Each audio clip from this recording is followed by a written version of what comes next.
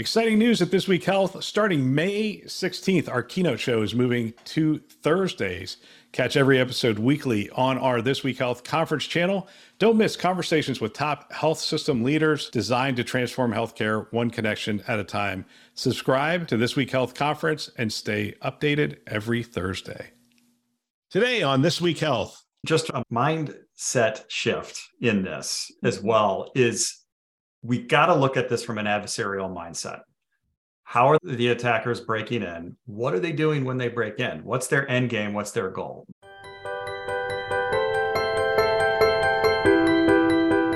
Welcome everybody to the April webinar, and we're going to look at priorities for Chief Information Security Officers. We're going to give everybody a little bit of time to join, and we see the numbers are going up.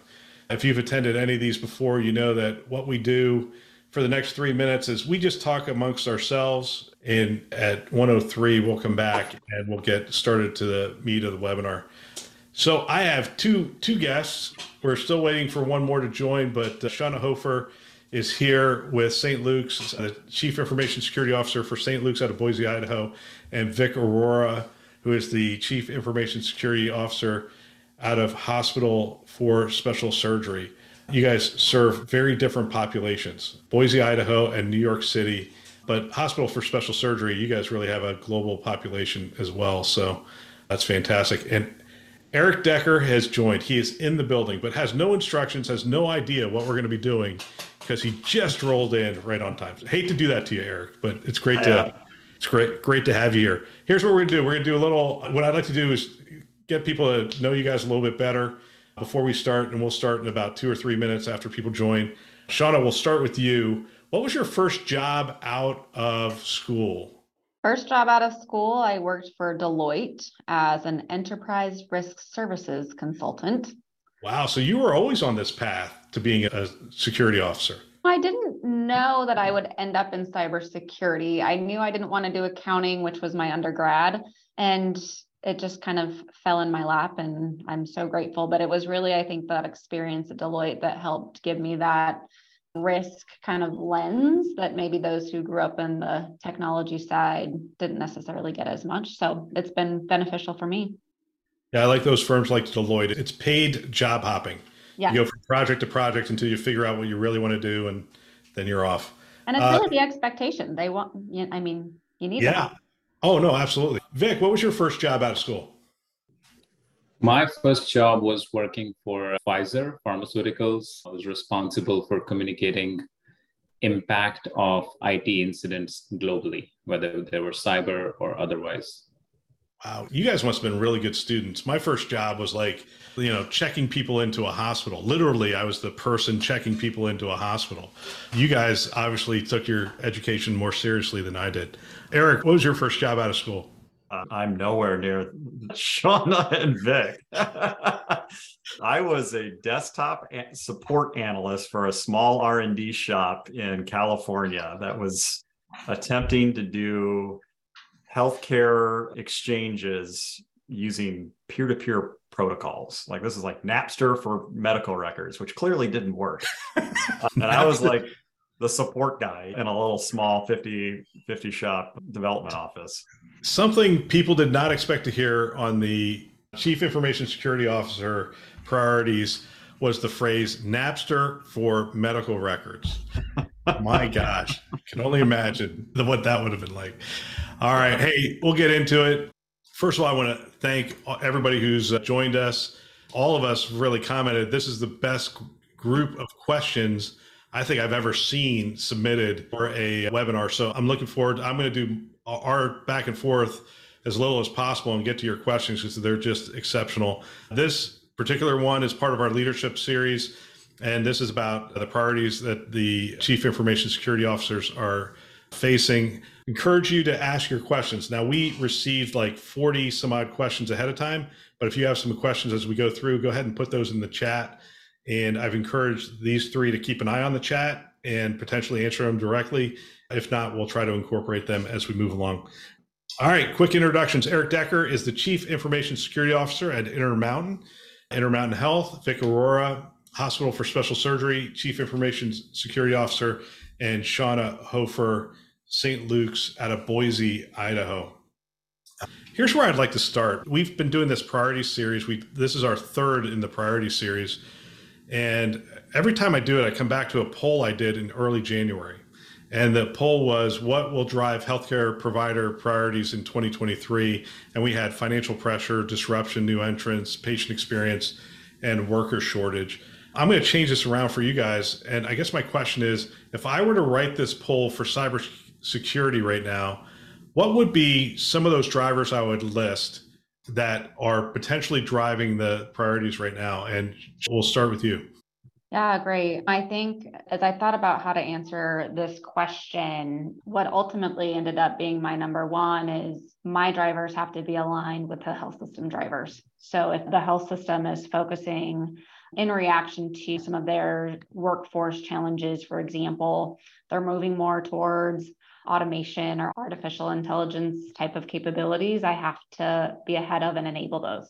So really being able to support them as my number one. And then I transition into what are some of the evolving cybersecurity threats that continue to plague the healthcare industry. I added the third-party risk challenge that continues to increase as we gain more reliance in healthcare on third parties and just the increased attack surface there, the evolution of phishing maturity, and our challenge in educating our users to combat that with the compensating technical controls and ransomware. It's decreasing, I think, in terms of numbers, but the impact is still very high. And so making sure that we're prepared to prevent and respond. That's what I would add. Fantastic. Vic, how about you? I mean, what things would you say are setting the priorities for cybersecurity right now? I think for us, the first and foremost is communicating risk within the organization to the board, to external constituents, our partners, including the insurance brokers. Having a normalized language so that we're all on the same page is extremely important because we get pulled in so many directions depending on what the context is of cyber. The second is applying cybersecurity controls consistently in an increasingly decentralized IT environment with cloud, consumerization, wearables. Access to IT has become very easy, and the IT departments are not the service providers anymore. They're more of brokers if they're lucky. Otherwise, the business is out there getting whatever services they need from SaaS and what have you. So applying security in a consistent manner in that decentralized is something that is a priority. And the last is, I think, steal from what you were saying earlier, the worker shortage or worker experience is true for cyber as well. Finding and retaining talent and the stress faced by the security teams and the burnout is another priority. Fantastic. Eric, how about you? Well, I won't repeat what Shauna and Vic just said because those are on the list. I think the only one I'll add to this, and one that I think is incredibly important, is concept of resiliency and patient safety. It goes hand in hand with what Shauna was talking about. But as a profession, we really need to start thinking about this outside of the lens of just our own organizations and thinking about the ecosystem that we are participating in and how, when you look at the capacity that a hospital or hospital system has to bring in patients and care for patients, especially in an acute setting, emergency setting, trauma setting, we don't build in capacity in the case that something we go over a hump. We, as a hospital system, we have diversion techniques. We have all these things where we push the patients off to another system that hopefully will be able to handle it, knowing that it's not usually the entirety of the list of patients if a system goes down, and it's not for a sustained outage. It's not for 30 to 60 days of how the capacity has been built. It's for hours or 24 hours or a day or two. So as a system, as a health system, when one system goes down in the ecosystem, it impacts everybody. And this happened with Scripps. It was seen that way. It happened with Common Spirit. And so knowing that becomes immediately a patient care and public health and public safety problem. And so for us to solve for this, we have to be thinking about cyber as resiliency. We have to move on from well, of course, we have to continue to maintain the privacy and confidentiality of our data, but we've got to move on from being a data security type of program and truly being a resiliency type of program and thinking about it in that lens. All the third-party stuff that they talked about comes into play. The workforce stuff comes into play. Certainly, I'll tell you from the federal lens and the federal government side, the regional and public health component of how well the hospitals are actually able to sustain these and weather these types of attacks is acute. They're acutely aware of it, and they want this problem to be solved because they don't want these crises to happen in our country. So we've got to get better at that. And I think that for sure, one of my extreme top priorities just here at Intermountain. It's interesting. Resiliency is an interesting, I'm going to ask a different question, but resiliency is really interesting to me just because we used to ask the question of what happens if that system's offline for an hour or two? And now we've got to say, what happens if that system's offline for a week or 2 weeks? Like what? Or 2 months. Or 2 months, right? That's what we see, 1 to 2 months. Yeah. Yeah. And you talk about the interconnectedness of things, and I'll just go to the basic one, which is if your Active Directory is down for 2 weeks, nothing's happening. Like, I mean, that's like the lifeblood of everything that's going on because so many systems, and I didn't even realize this until we had an issue, but like our system to get into our data center was tied to our Active Directory. You couldn't get into the data. It was like silly things like that. You're like, yeah. What were we thinking when we set this up? Well, we were thinking it was never going to go down. And now we have to really go back and rethink through all that architecture again. Yeah, and just a mindset shift in this as well is we got to look at this from an adversarial mindset. How are the attackers breaking in? What are they doing when they break in? What's their end game? What's their goal? Of course, their end game and goal is extortion and trying to get financial gain and fraud. But the means by which they do it, Bill, it's exactly what you said. At the end of the day, they're hitting Active Directory as hard as they possibly can because that's the biggest place that they can do the most damage. So when we look at our whole program and we're like blocking and tackling everything that could possibly happen, if you apply the adversarial lens to this, you're going to get a lot better bang for the buck from doing security around that. So Active Directory for sure should be in your list of tool set about how are you hardening it. Are you applying an isolation design structure?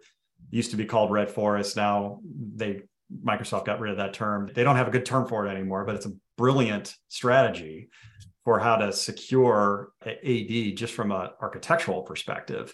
And then, of course, there's all kinds of tools and processes and monitoring, of course, that goes with it. Vic, let's go to you. Are there any regulatory changes that you're keeping your eye on at this point? Not that we're driven by regulatory, but we're sort of required to follow it. Yeah, nothing in healthcare. By the way, am I better? Audible now? Yeah, no, that's better.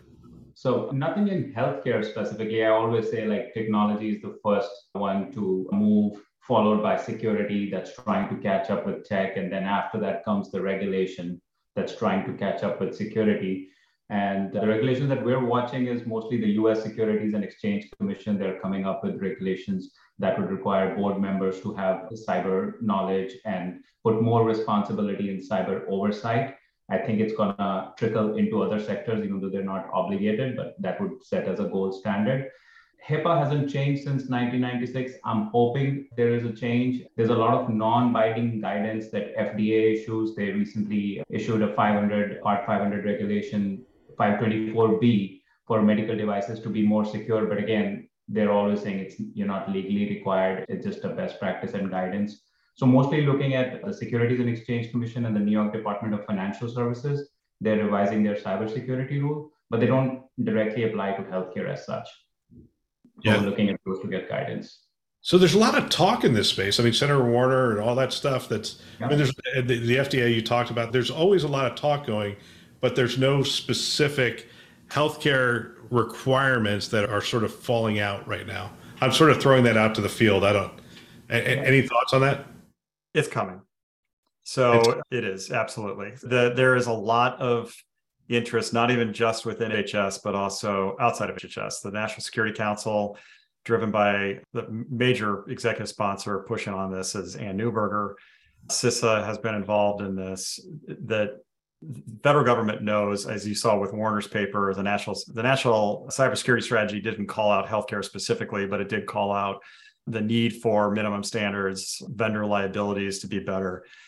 This is being discussed and explored right now as far as what kind of model should it be.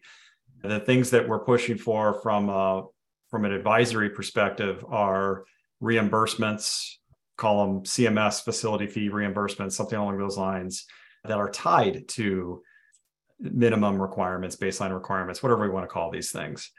And by and large, when I'm speaking on behalf as the chair of the cyber working group, when we've been talking with our constituents on this, it hasn't been rejected as we know we shouldn't do this. The caveat has been, we should do this, but we have no resources to do an unfunded mandate. And so we really need to partner on that process. Yeah. That makes perfect sense. My last question, and I'm going to go to the participant questions. Shauna, I'm going to come to you. How important are security frameworks in establishing a foundation for the discussion internally and with your board and other things in order to really drive a consistent approach to cybersecurity? I think they're very important in kind of all of those aspects.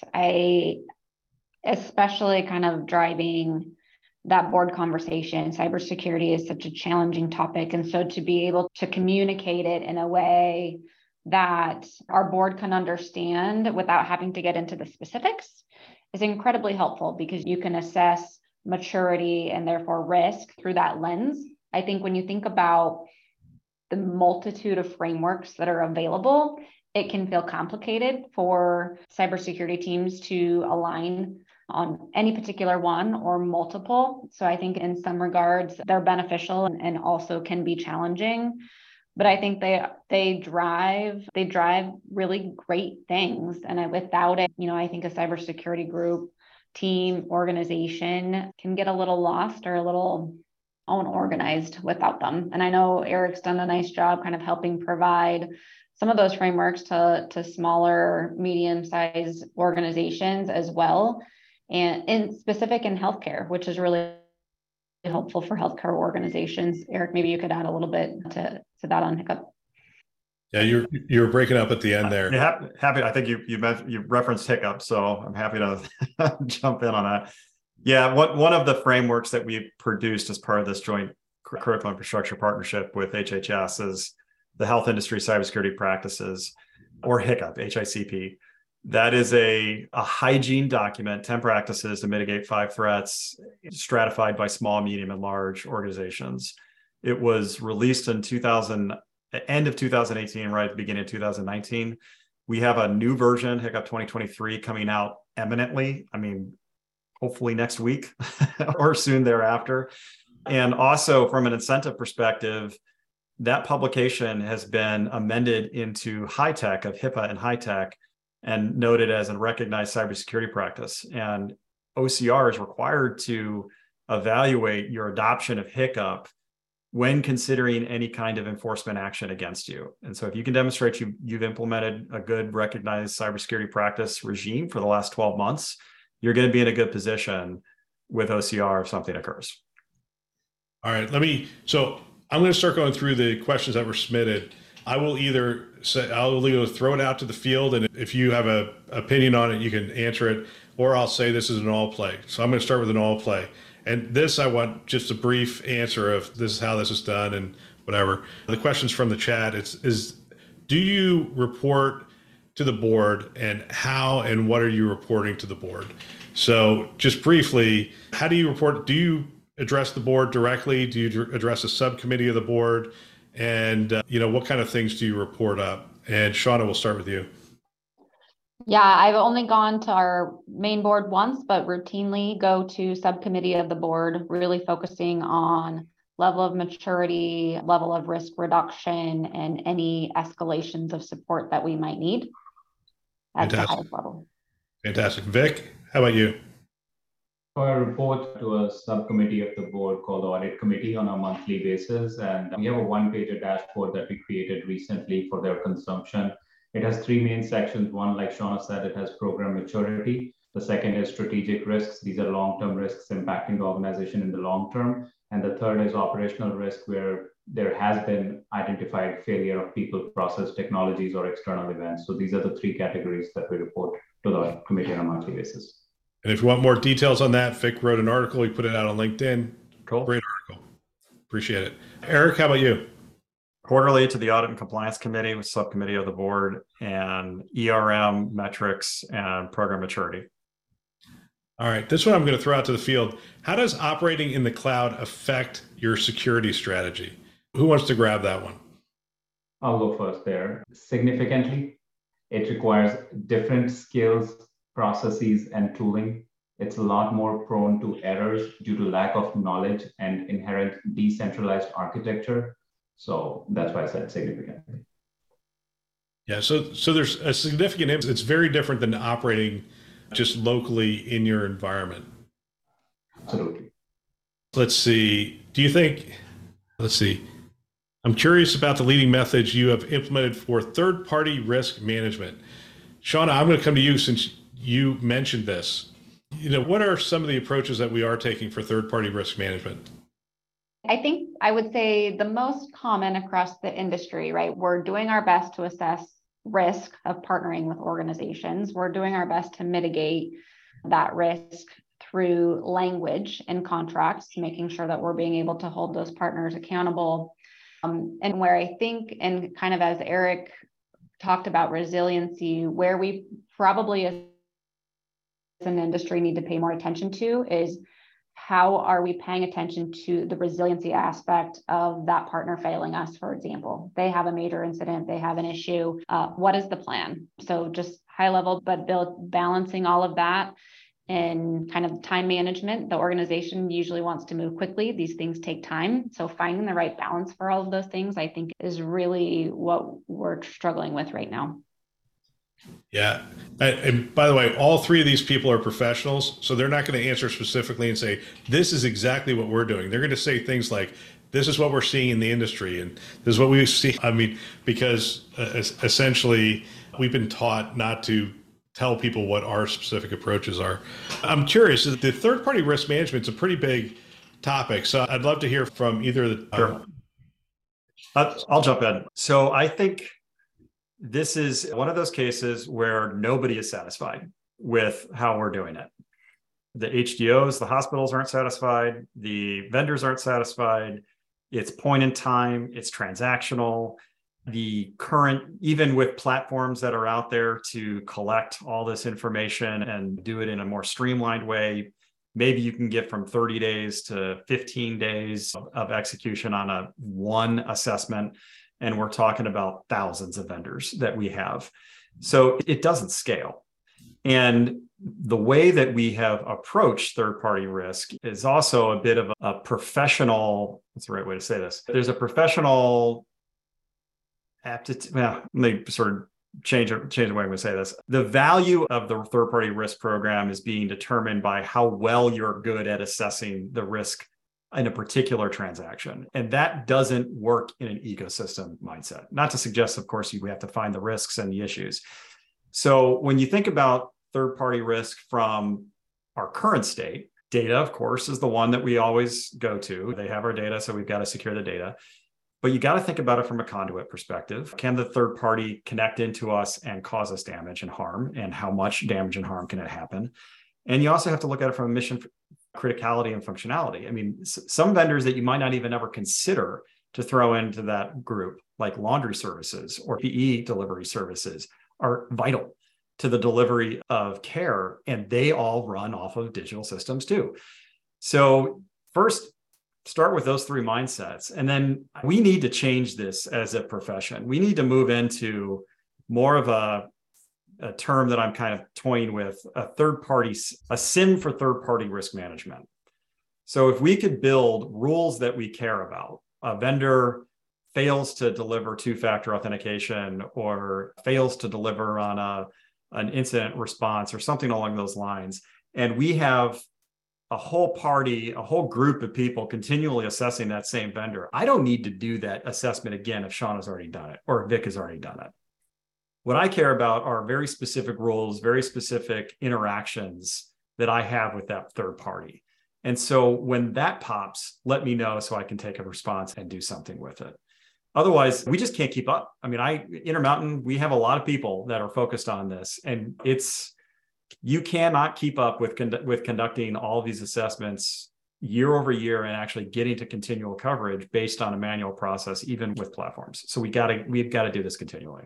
Well, that gets to the next question, which is, do you think the security incident and event management workflows are still proactive enough and fast enough given the current speed of adversaries? And essentially, the other part would be the number of attack vectors we're really trying to protect. Do the current systems and workflows, are they real-time enough at this point?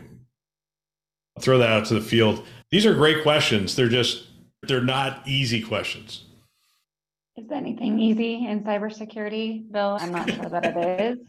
I'll just share my personal opinion. I don't think it's fast enough. I mean, I think just evidenced by many of the incidents that our industry has faced, I would venture to guess that many of them probably did have security incident event monitoring. But the reality is it's hard to stay on top of all of the rules. It's hard to avoid alert fatigue for the people who are watching it. Like Vic said, right, we need the people still to have eyes on that. And I think as we continue to create more complex environments, it's going to be harder to stay on top of and easier to get behind. So I think there's work there. Yeah, no, absolutely. Alex's lemonade stand was started by my daughter, Alex, in her front yard. By the time she was 4, she knew there was more that could be done. And she told us she was going to have a lemonade stand and she wanted to give the money to her doctor so they could help kids like her. It was cute, right? She's going to cure cancer with a lemonade stand. Like only a 4-year-old would think that. But from day one, it just exceeded anything we could have imagined because people responded so generously to her. We are working to give back and are excited to partner with Alex's Lemonade Stand this year. Having a child with cancer is one of the most painful and difficult situations a family can face. At Alex's Lemonade Stand Foundation, they understand the personal side of the diagnosis, the resources needed, and the impact that funded research can have for better treatments and more cures. You can get more information about them at alexslemonade.org. We are asking you to join us. You can hit our website. There's a banner at the top and it says Alex's Lemonade Stand there. You can click on that and give money directly to the lemonade stand itself. Now, back to the show. So, what is the one thing you wish you had done differently that is advice you could offer to somebody who's in the CISO role, maybe new to the CISO role? This is going to be probably an all play. And Vic, I'll start with you. As you look over your career in this role, what do you wish you had, I don't know, maybe done differently or just approached a little differently? Yeah, I probably had a very linear path to cybersecurity, but in general, what I recommend people looking for a career in cybersecurity is that there is no linear path of seeing people from different formal backgrounds, technical as well as non-technical, make their ways into cyber. So I want to encourage everybody to pursue it. If they have the interest, they can acquire the skills. The other advice I usually give people is that you should not think of CISO as the ultimate role in cybersecurity. It's not meant for everybody, even though it is at the highest point of like leadership cybersecurity, but it's not meant for everybody. I've seen excellent security engineers, incident responders, forensics experts who are world-renowned. So if that is your niche and interest within cyber and not management and leadership, pursue that because we need more of that than CISOs.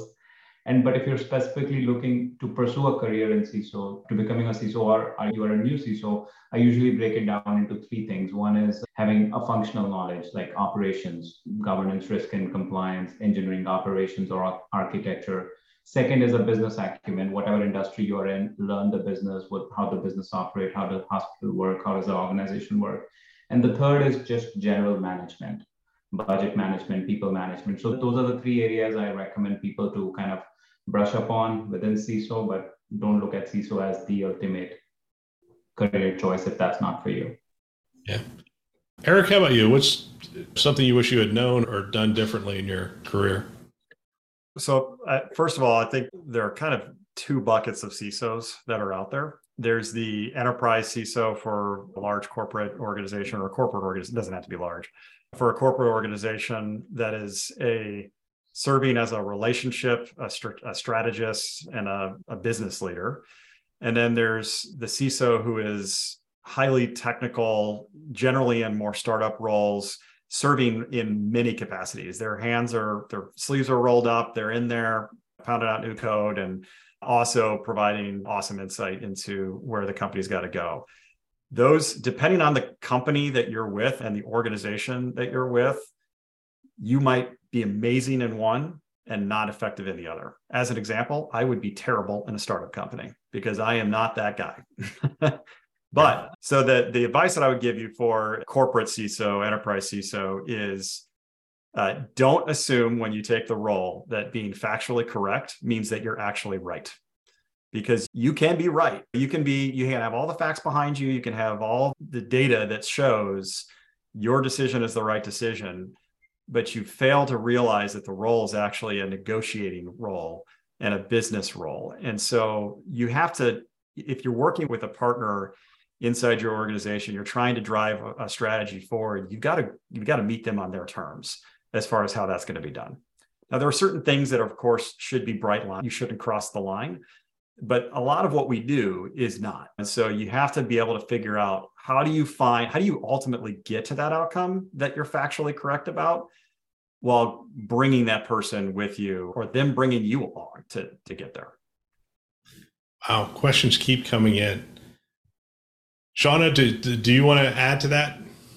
The only thing I think I'd add, I like both of those. What I would add, and what I wish I had done differently early on in my CISO career, is have been more intentional about the trust I built early on. I think having trust both with the business and with your internal like IT type partners, they're critical to whatever type of CISO you are or whatever you're trying to achieve. And without that trust and those relationships, being able to pursue and come to alignment, as Eric mentioned, is going to be more challenging. I would have focused on that early on. All right. I'm going to try to speed us up going through some of these questions. Some of these I've never even thought about. Are you looking into leveraging a more secure network than Wi-Fi to decrease connection vulnerabilities? Is that on your radar? It's whoever wants to answer that one. It's not for me, based on what the threats are that we're facing. The threats that we're facing are geopolitical, nation state, APT. It's not local people sitting necessarily in the parking lot trying to break in through a local. And Wi-Fi connections and such like that are more, those types of attacks are more localized attacks.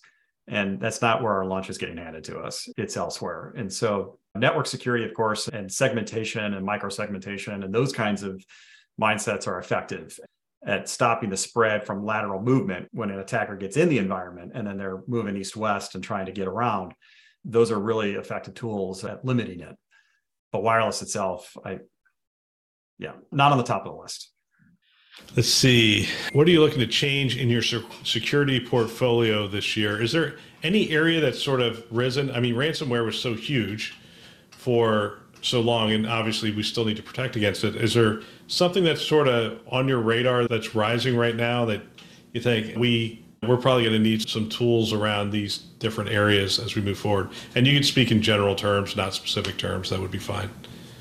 I would say it's something that I think, Bill, you and Eric touched upon earlier. It's resiliency.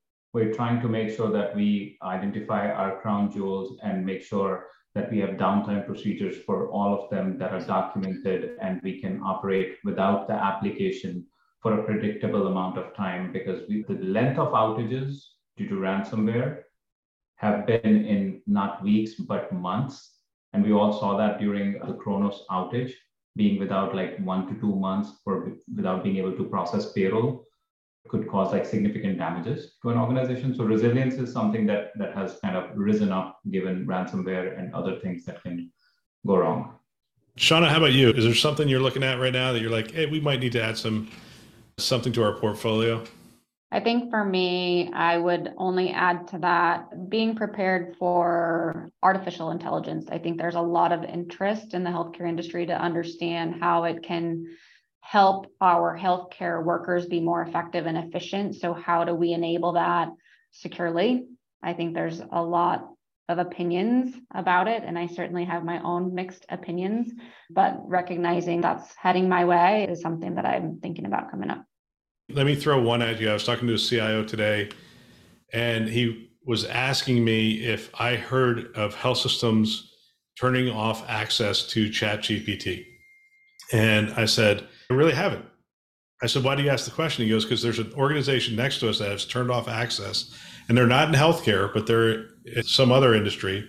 And he goes, they're essentially, the people were using it and putting like patentable, or their patents essentially on to ChatGPT saying, oh, I wonder if it can help me with X, Y, and Z. And it's like, no, that's like our intellectual property. You can't do that. Well, couldn't we have that same thing happen in healthcare? I mean, couldn't we just be putting PHI right out there? Is that something you even consider, like blocking access to a tool like that?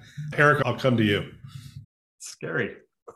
What's scary about it is, do we really know how those models are working? You read the terms of use and things on like OpenAI, and you hear what they say, but you know that the models, that the inputs that you're putting into ChatGPT in particular are being used to turn back around statements, because you can talk with it and it remembers what you've talked about. So, and of course, there's got to be value in millions of people submitting questions and retraining the model based on that. So it is a bit of a Pandora's box. It has been opened, and for sure, conversations have been happening in healthcare about PHI going into those kinds of organizations.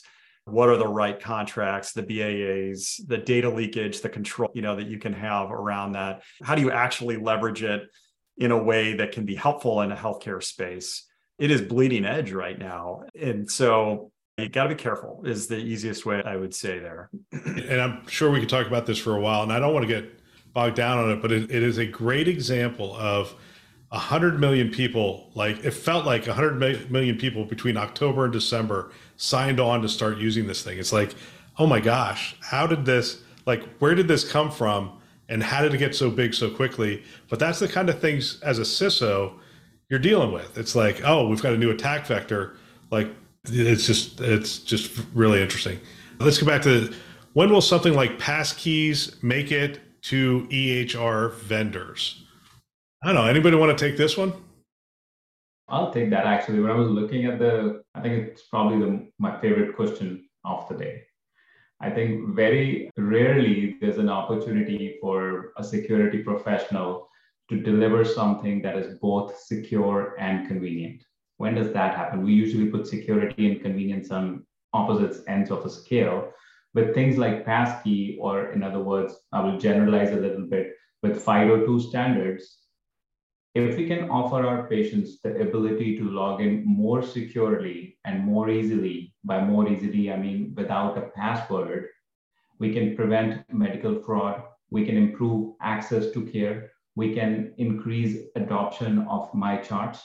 But the biggest roadblock or the uphill battle organizations would face in that is, and we're going through that journey right now, is decoupling identity and access management from your EMRs into standalone systems. Because right now, EMRs, besides handling all the clinical workflows, they also handle patient authentication and usernames and passwords. In order to leverage something like this and have a flexible architecture rather than a monolithic IAM, identity and access management architecture, you need to decouple the two, but the benefits they hugely outweigh the effort. Are the EHR vendors amenable to decoupling them? No. But that model makes sense to me. It depends on the EMR you're using. Right. I think I know which one Vic is. I know. Thanks for saying that, Eric. You may have saved. I mean, what you just said makes perfect sense to me. And then I thought, wow, could we actually do that? And there's still some conversations to have before we can really get to that point. Next question. Given the recent NIST guidelines that say, first, you need to inventory your PHI. What say you on that guidance? I love how they phrase that question. What say you on that, guidance? Are we inventorying all of our PHI? Do we know where all of our PHI is? I mean, let's just talk as an industry. I think we would all agree we don't know where all of our PHI is. But the guidance that for it's in every asset that we own. Yeah, that's where it is. I mean, but is there a push to inventory all the PHI to like find it first? So this is where I was going at the beginning of this. I'm just kind of briefly touching on it. The idea that we have crown jewel secrets and troves of databases and repositories of things in locked corners and closets that we throw all of our controls around and control, like traffic cops, the data going in and out, and it's got to pass through a toll gate before it can leave. That is not how healthcare works. It is an ecosystem. It is connected. It is interfaced. It is flowing. Understanding of course, your key assets, where your assets are, your endpoints, your servers, your applications is important for being able to secure all of that. But the data mapping construct, in my opinion, is like, I made a joke about it, but it's true. I mean, that literally we are a profession where 80% of our workforce must have access to PHI in order to do their job. This is not Coke's secret formula where only 2 have it. And you apply a very structured sort of dogmatic approach to finding where it all lives.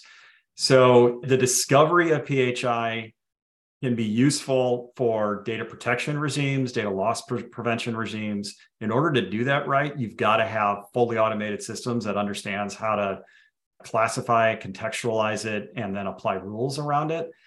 And those things can be pretty expensive when you do that at scale. So I think in general, the advice I give is you got to look at the whole program. You got to look at the whole construct of what you're covering and what are the threats you're worried about. From a data mapping perspective, what does that get you to from a threat perspective? Is it data leakage? Is it things moving out to a partner that it shouldn't be moving out to? Is it an individual being able to accidentally disclose information that they shouldn't be able to disclose? When you look at it under that way, then you look at, well, how do you put the controls and roadblocks in place for the action that would cause the problem to happen in the first place? I think the first part of that answer is really intriguing to me in that I could give you a map that showed, if I could give you a map that showed you, here's where all your PHI is, you would look at me and say, that's great. That's where it's at right now. A second later, it's going to be different. Yeah, but during the day, it's going to move up here, then it's going to move down here, then it's going to move over here. And it looks more like that traffic map that you see. It's like, there's the PHI, it's going from here to here, now it's going here to here, and it's just moving at all times. Knowing where it originates in stores is important, but also knowing how it flows through the organization, also incredibly important. Absolutely. And if I can just add to that, Bill and Eric, and I agree with everything, that it's a very dynamic space and you have to assume that it exists everywhere. So you got to look at it data at rest and the traffic model, which is data in motion. But one thing I would strongly recommend everybody to look at is exact data match. There are a lot of data loss prevention tools that offer that, meaning the false positives are literally not there, as opposed to regular expressions where you say, oh, the 9 digits make up a social, but they could also be a credit card and what have you. So investing in exact data match can significantly increase the fidelity of your capability to identify PHI, whether at rest or in motion. All right, all play. And Shauna, since you didn't answer the last question, you're going to go first on this one. What is your strategy for ensuring an adequate cyber budget? I go back to what I mentioned in one of my lessons learned, building trust. I think having the trust of my executive team that when I request budget, it's because I actually need the budget and I've done my due diligence to know that I am going to be responsible with those funds. I'm going to appropriately mitigate risk with those funds and that it's the right thing for the organization. And that's taken time to do, to build, but it's led me to a really good place where I usually don't have those challenges anymore. Vic, how about you? Any specific strategies for securing the adequate budget? Yeah, I think this is the most toughest question. I'm glad you didn't ask me first. Budget, it's difficult. I think the better the security professionals become at determining true risk, communicating it, and then showing changes in risk posture with either an investment in tool or changes in external threat landscape can help with the budget, but it is a struggle. I don't have a clear advice that will help people get the budget they need. There's no magic secret. Eric, do you have a magic secret way to get all the budget that's needed for cybersecurity? So start measuring your cyber program as an investment to revenue, not as an investment to IT, and figure out the percentage associated to that. Then marry that up with where maturity for now is okay, although I think cyber maturity is also a thing that ultimately needs to change and get into effectiveness. So if you tie your investment to maturity, one would assume the better investment, the better maturity should occur. Don't assume that hypothesis is actually accurate, though. You can spend money and not actually achieve value and just waste it.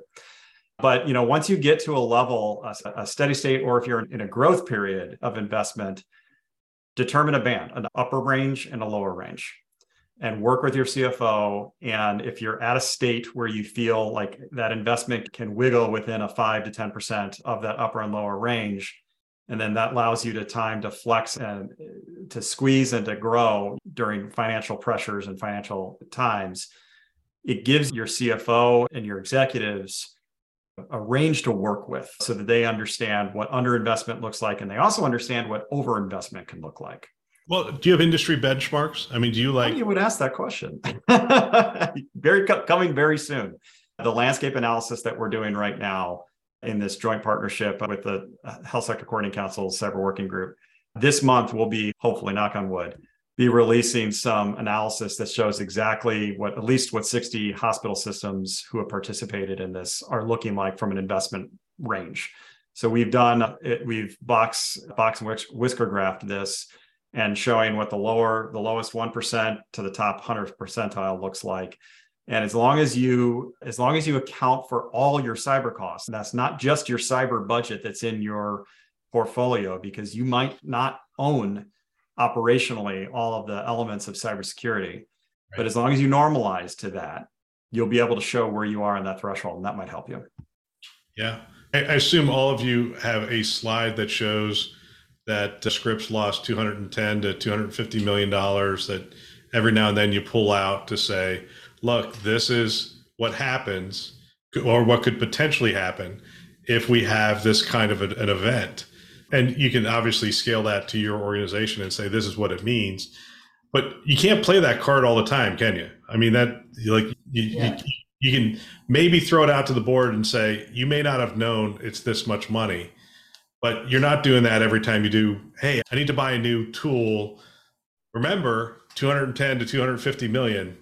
Yeah. This is where I say our profession, the enterprise CISO side of the profession, you need to be a business leader. And that means you need to have financial acumen.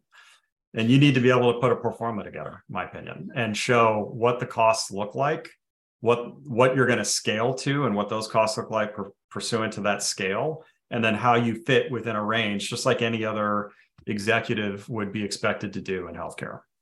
And talking about range, over the period, like in general, I've seen 9 to 15% of IT as being that range for cyber. And again, it depends what's included or not, but just like a high level, 9 being the least mature organization percentage of IT and 15 being a healthy percentage. That's what I've seen generally used. Again, a lot of validation that needs to happen there, but just to give out a reference. All right, I'm going to try to get through 6 questions in 6 minutes. Here we go. What level of priority and investment is being made to address things related to IoT and medical devices? Who would like to take that with a 1-minute upper middle class level of priority? Yeah, because there's so many of them and they're related to patient care. So, and is it the exact way that we're getting beat right now? That's up for question. There's other ways that we're getting beat, but important. Shauna, what's the number one? I'm just going to start calling on you to keep the time. Shauna, what's the number one threat keeping you up at night as technology world changes constantly? Patient safety. I mean, at the end of the day, like we are a health system, and how do I, as a CISO, let our organization continue to keep patients safe? Yeah, absolutely. Vic, how is AI changing I'm going to change the question. They said, how is AI changing the patient experience? I'm going to ask you, how is AI changing the cybersecurity, the protection of patient data? I don't think it's being helpful at this point. It's mostly another vector of compromise, and we have no tools that are designed to have a secure AI system. So are you using it internally to start I mean, one of the problems we used to have is way too many dashboards and alerts, and we just didn't have the resources. Is AI starting to step in there and weed those out a little bit for us? No. Not yet. Okay. Let's see. How important are historical downtime statistics in choosing a cloud hyperscaler for patient or clinician facing applications? And Eric, you get to go next. Past performance is always important to look at. Is it always going to be a predictor of future? Not necessarily. So more important is understanding how critical that app is to your business operations. And if it is highly critical, plan for it to be out. Yeah, and it's interesting. You put stuff in the cloud and you're like, well, look, Amazon is pretty reliable. But what you realize is enterprises that go into Amazon build out resiliency within the Amazon cloud. Like they expect this region or this whatever to fail, and they're going to fail over to another region. So even if you're moving stuff to the cloud, you still have to do all that work of saying, okay, what if that fails, and build it out. And we've talked about that a bunch. Shauna, healthcare, considering security solutions like DLP, CISB, SWG for their clinics and remote telehealth workers. And I'll be honest, I don't know what all three of those acronyms are. Are you considering them for clinics and remote telehealth workers? Of course. Of course. I think you have to make sure that you're covering both on-prem and off-prem with your security controls. And that's really just understanding the architecture and where your risks are. Yeah. Wherever they are, you have to protect it. 100%. Collaboration with data protection and storage teams to ensure airtight environment. This is the problem with these forms. They don't form a question. But I assume you guys, Vic, I'll go to you. I assume you have a great relationship with the internal IT team with regard to standing up the right protocols and security practices. Yeah, and I think what they're asking is how do you balance that relationship? And I think Shauna touched upon it earlier, which I like very much, is like building trust with the teams, making sure they're educated on the cyber risks. And what we normally do is we have a risk acceptance framework where we make sure that the business that is benefiting from an investment is also accepting the risk. So if they want to go 100 miles an hour, they accept that risk, and it's not the CIO or the CISO accepting the risk. And Eric, I think this will be the last question. How does API security stack up in the list of priorities in 2023? So this is part of your cloud journey and part of your digital journey. And